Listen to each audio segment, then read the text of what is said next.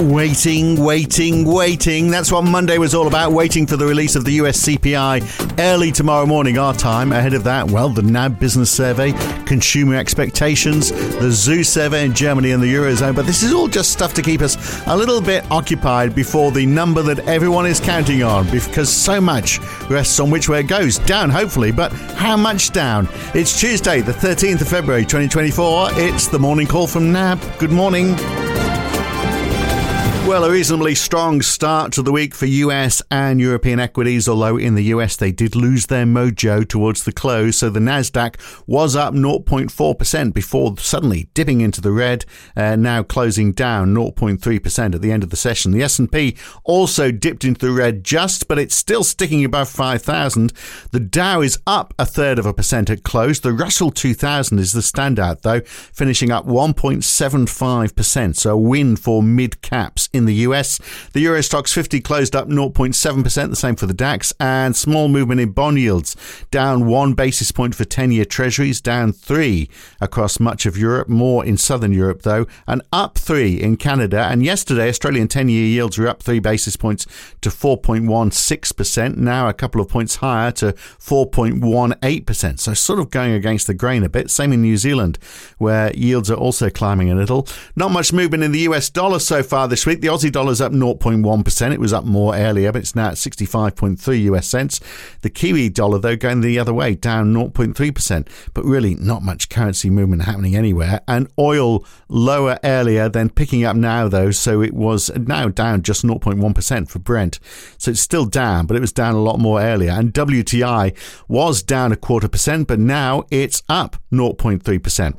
So, yeah, quiet. A very quiet day. Let's see what NAB's Rodrigo Catril can make out of all of that. Can he talk about a day when not much has happened? Well, the one thing we have had, Rodrigo, I guess, is we can look at the consumer inflation expectations from the New York Fed, because, of course, these are ahead of the CPI figures, which we get tomorrow morning. But they haven't changed, have they? So on a day where not much has happened, the one bit of data we did have hasn't really changed. You know, it's 3% for 1 year, 2.5% for 5 year. That is pretty close to what it was last time. Yeah, morning, Phil. Not a great deal of news. And as you say, even the inflation expectations number were little change. Well, to me, I suppose the one big news, of course, is that the equity market continues to edge higher. It's going. That's certainly kind of adding to this idea that you have a scenario where the US economy is going to achieve this soft landing or no landing at all, will just keep going, against the backdrop of lower inflation. So, and actually the reporting season so far has actually been pretty good in terms of beating expectations as well as earnings growth. So there is a little bit of a sort of fundamental story there supporting the performance of the equity market in the US. Yeah.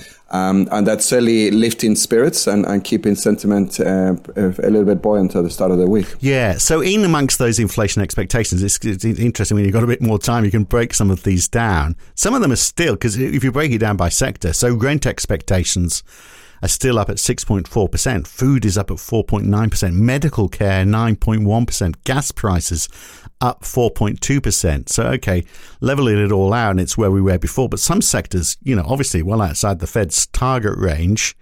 And the median plot for expected earnings growth, 2.8% as well. So some of those numbers are a bit concerning, aren't they? They are, and it's actually kind of an interesting point that you make. Is I think that in the last couple of weeks, one of the sort of emerging debates, if you like, is around this issue of central banks targeting and the nature or the structure of inflation in a sense. We've had comments coming from New Zealand, for instance, that whilst inflation is declining and heading in the right direction, there's been some concern about non-tradables being too elevated. And here in Australia, obviously the services side of the economy and the domestic-driven inflation, including rents, has been a concern.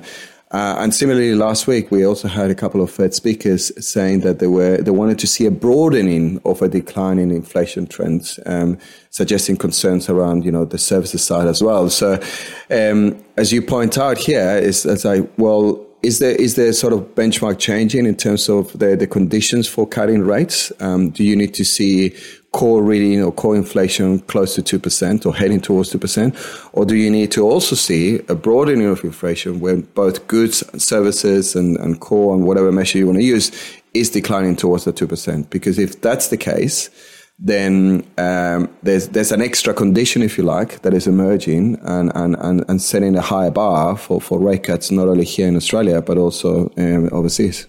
Well, so have any of the central bank speakers been saying that? Because it was the night of the central bankers last night. It sounds like a really bad horror movie, but they were all out there saying stuff. Were the markets listening, and were any of them talking about, maybe we need to keep an eye on a broader range of indicators? Well, I mean, I suppose in the US we had Balkin and Collins last week talking about that, making that need for a broader, more meaningful decline in inflation readings, and citing particularly housing and services. The RBA in the past has talked about the domestic-driven inflation, and of course, services inflation here is still elevated. So it's just a part of the discussion, but it will be interesting to see whether it does actually become a formal condition, if you like, for rate cuts, which some are suggesting, but we haven't yet sort of seen formally explained.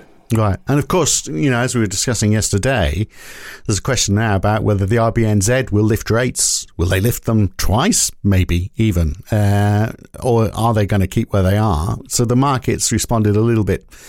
They've had time to think it over, haven't they, after that initial response? So market pricing, because some were, pricing it in for February even. That's come down a little bit today. Yeah. And Governor O was speaking yesterday and was quoted as saying core inflation is what really matters to us. And of course, we've seen core inflation declining as the full reading, but the non-tradables reading is the one that's proven to be a bit stickier. So that kind of also appeased the market in the sense that ANZ is the only bank calling for these rate hikes, whereas all the other majors in New Zealand are kind of seeing no need for more hikes. And I think the market is coming around to the idea that it's a possibility, but certainly not a certainty that the RBNZ could be hiking again. So talking about inflation rates, is it going to start with a 2 or is it still going to be stuck with a 3? That is the big question, isn't it, for US CPI? It's out tomorrow morning. We will, of course, be chewing over those numbers tomorrow morning on the podcast. But, we know it's going to go down. The question is, how much does it go down and how do the markets react? If it, for example, falls more than expected, are we going to price in another rate cut, for example? Oh, yeah, or a rate cut sooner. I think then March becomes live again. And certainly that will be interesting in terms of the reaction in front-end yields and the US dollar. The US dollar has been gaining a little bit of support because of that repricing that we're seeing, or pushback of imminent rate cuts, and certainly a print below expectations. So the market is looking for their core CPI to come at 0.3 month on month. Anything, lower than that, or 0.2, will certainly open the door to consider rate cuts as soon as March. And also, it was worth highlighting that the headline number is also expected to come below 3% at 2.9 year on year.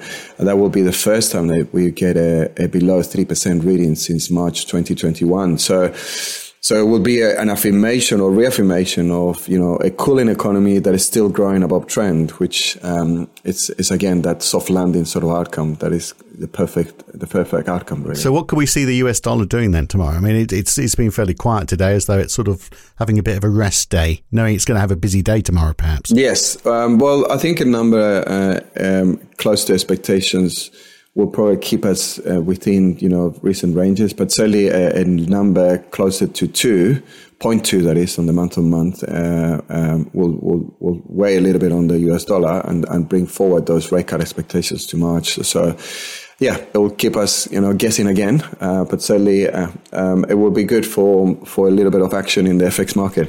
The NAB Business Survey, that's out today. Of course, in December, we saw input costs easing a little. And if we look at the ABS numbers, the producer prices from Q4, they did grow quite a bit slower than they did in Q3. But then, of course, that was quite a bit more than the 3 quarters that went before that. So there is that question, isn't it? What is the general direction of input costs? Is there a definitive trend? Maybe we'll see something to answer that question in the NAB Business Survey today. Well, we don't know what the survey will reveal, but certainly, as you point out, what we know from the survey or from recent surveys is there's been a bit of an ease in those business conditions, and that's been a trend that has been in place pretty much over the course of 2023. And as you mentioned, we also saw an ease in those input cost pressures as well. So it'll be interesting to see whether these trends remain in place in the January survey as well. And the consumer survey as well, consumer confidence numbers for Australia, which unsurprisingly fell last month. Will that change again? Will it fall further, or is it going to start to even out? I guess that's the question. Yeah, Tapas has been talking about that in terms of making that contrast that we've seen the decline in inflation in the US, for instance, and other parts, lifting consumer sentiment. And we haven't yet seen that here in Australia, but it'll be interesting to see whether we follow the same trend. And Marion Kohler from the RBA, no relation to Alan Kohler, that's finance. She's head of economic analysis, talking at the Australian Business Economists Annual Forecasting Conference. What a gala event that is. You would have thought something like that. You'd have to go into something like that with something meaty to say, wouldn't you? You'd think so. Yeah. So our sense is that she'll probably kind of elaborate a little bit on what their SOMP had in terms of those forecasts, and hopefully a little bit around the risk seen in those forecasts. But I'm not expecting major surprises there. Right. Okay. And the Zoo survey for Germany and the Eurozone. This, of course, is a measure of economic sentiment from analysts and economists. So, hey, the interesting thing is same methodology, I should say. I can't even speak today, between Germany and the Eurozone, but a big difference. So Germany and the Eurozone, last time the Eurozone plus 22.7, Germany 15.2. Which doesn't sound very much, but it's a lot better than minus 61.9, which is where it was back in October 2022. But, even at that level, at 15.2 versus 22.7, I mean, that is a clear indicator that Germany is certainly letting the side down, isn't it, in Europe? Yes, certainly.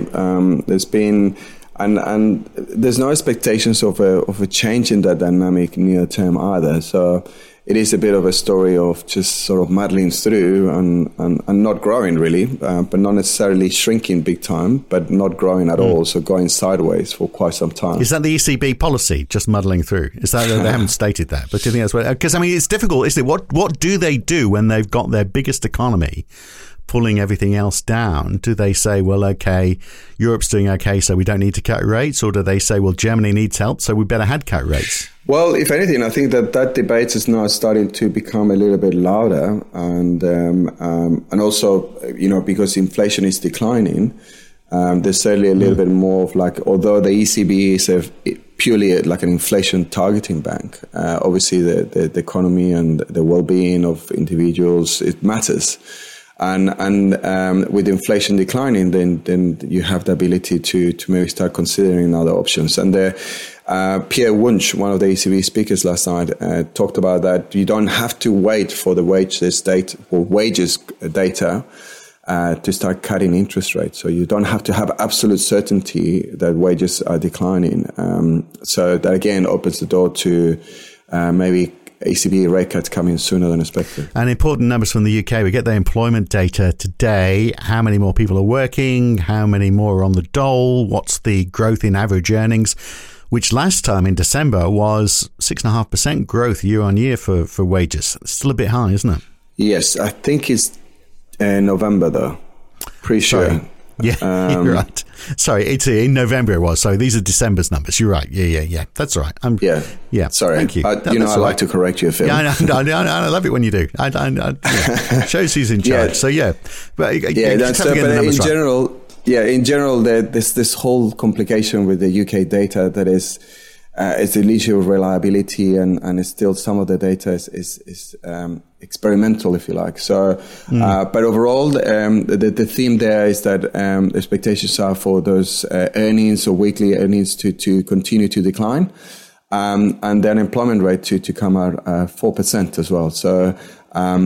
So it's still kind of the big theme there is that expectations for those wages or earnings to continue to decline, and that will be important for the Bank of England. Excellent. All right. Well, we'll leave it till tomorrow. See what CPI brings. Don't forget to get some flowers, chocolates, and a card ready for tomorrow morning. Get ahead of the curve, Rodrigo.